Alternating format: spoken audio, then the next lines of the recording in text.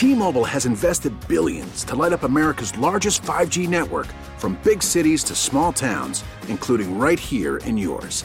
And great coverage is just the beginning. Right now, families and small businesses can save up to 20% versus AT&T and Verizon when they switch. Visit your local T-Mobile store today.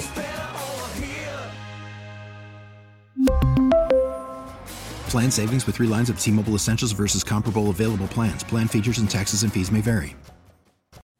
Call from mom. Answer it. Call silenced. Instacart knows nothing gets between you and the game. That's why they make ordering from your couch easy. Stock up today and get all your groceries for the week delivered in as fast as 30 minutes without missing a minute of the game. You have 47 new voicemails. Download the app to get free delivery on your first 3 orders while supplies last. Minimum $10 per order. Additional terms apply.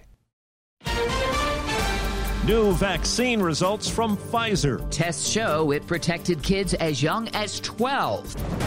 $2 trillion roadmap. From roads to bridges, even the electrical grid.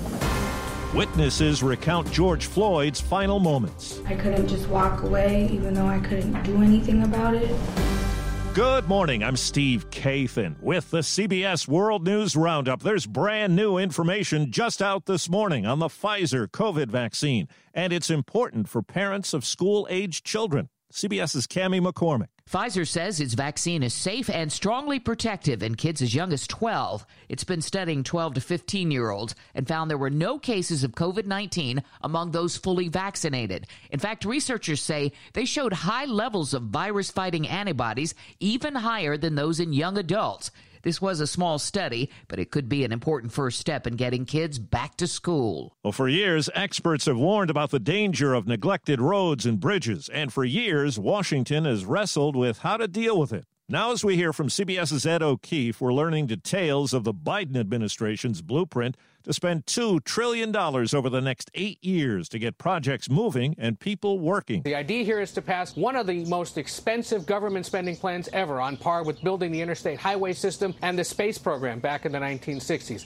The plan includes things like $621 billion to repair roads, bridges, and airports, with a goal of modernizing 20,000 miles of highways and streets, and to build 500,000 electric vehicle charging stations by 2030. There'd be $111 billion to replace lead pipes and ensure access to clean drinking water, $100 billion to build new schools, another $100 billion to expand access to high-speed internet, and $100 billion more to update the nation's electrical systems. The president would pay for all of this by hiking corporate tax rates from 21% to 28% and changing how multinational companies are taxed. The jury in the Derek Chauvin trial will hear from experts today about George Floyd's death. CBS's Jamie Yukis says it follows emotional accounts from some young people who saw the events unfold. Prosecutors witnessed Darnella Frazier was 17 years old when she saw Derek Chauvin kneeling on George Floyd's neck. I heard George Floyd saying, "I can't breathe, please get off of me. I can't breathe." He cried for his mom. He was in pain. She recorded the nearly 10-minute video of Floyd's death. It's been nights.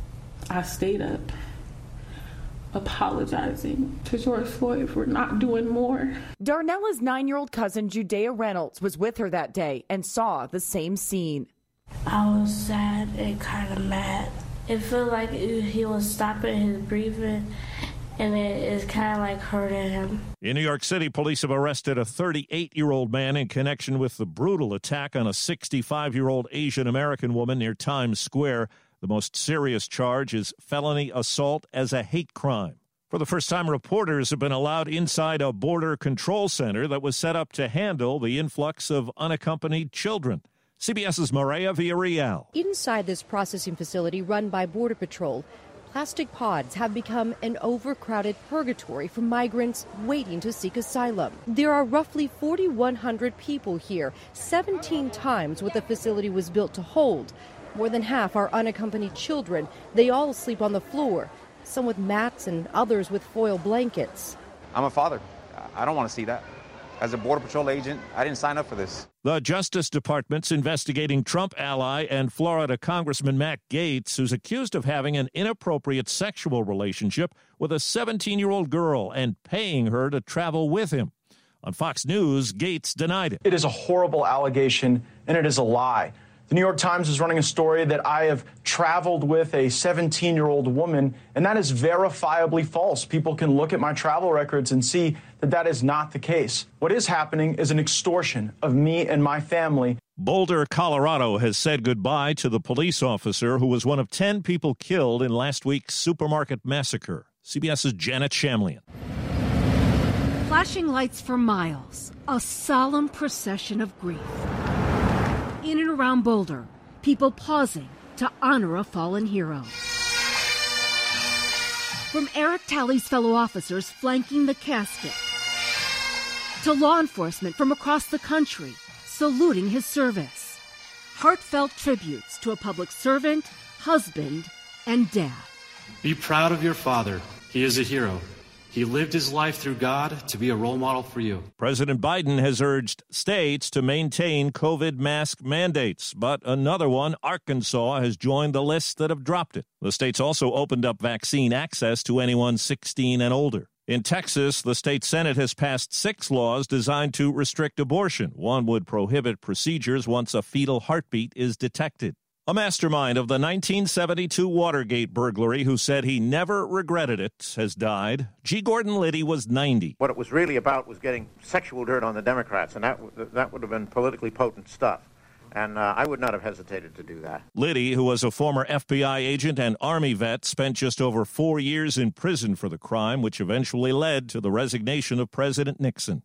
More football? Why not? The NFL is increasing the regular season by a game to 17 games. CBS's Steve Futterman. The move is largely viewed as a way to make more money. It's the first time the league has expanded the number of regular season games since 1978. To make up for the move, there will be a reduction in preseason games from 4 to 3, and the Super Bowl will be pushed back a week. Well, how do you spell upset? This morning, it's UCLA. Here's the shot. Wagner off the glass. No! Oh, it's over at UCLA from the first 4 to the final 4. The call on TBS as UCLA toppled number 1 seed Michigan, 51-49 in the NCAA basketball tournament. For Gonzaga, the path to the Final Four was a bit easier. That'll do it. Gonzaga is going to the Final Four.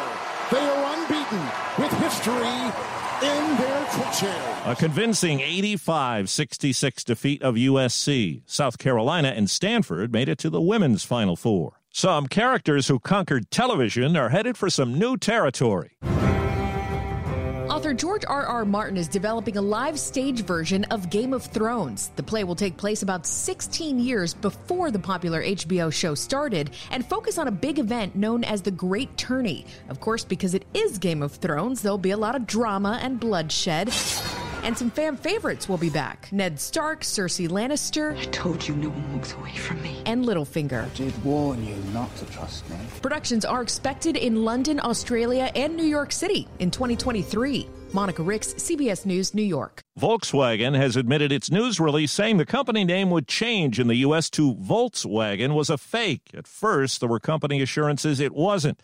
USA Today accuses VW of manipulating reporters to get attention for an electric vehicle marketing campaign. That's the Roundup. I'm Steve Kathan, CBS News.